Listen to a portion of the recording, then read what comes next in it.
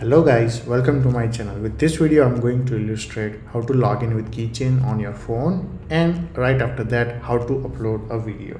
I'm mirroring my actual iPhone as well as Google Pixel 4a over here in order to showcase you that it is working on real device. Okay, so let's start with the Android. So I'm going to first hit the login button over here, enter a test user name over here and say login with Keychain, and immediately it would navigate to Hive Keychain app. I have authorized and now I'm navigating back. You can see that I have successfully logged in with the user called Saktiman. Okay, I'm gonna do the same over here on iPhone. More time.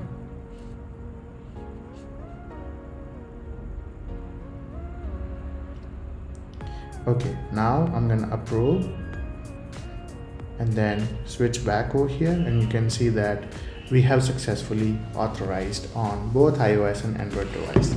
Now let's try uploading a video. So I'm gonna hit upload a video button, let's say 3 shots, and from the photo gallery I'm gonna choose a video to upload. So now we have started video upload process on Android. I'm gonna do the same on iPhone. Let's say I'm gonna choose that here, and video upload process is started on both the devices, Android as well as iPhone.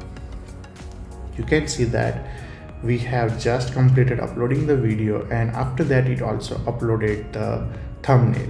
And after uploading the thumbnail, now the video is being moved to queue.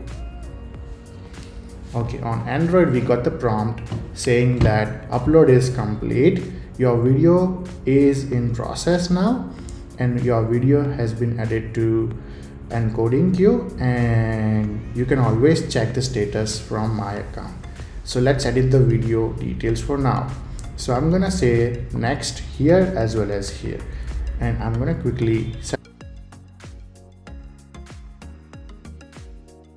it's gonna update the video details, and you'd be navigated to a screen. On Android you can see that we have 4 tabs over here. So this tab says videos which are encoding in process. If I switch to second tab, it says videos which are ready to be posted. Third tab, it says videos which are already posted, and the fourth tab which says videos which failed to encode. Okay, so this we have done on Android. Let's try doing the same thing on iOS.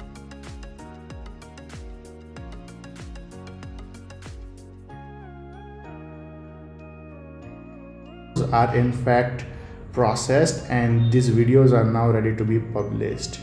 Amazing, isn't it? So that's it for this video. See you in the next one.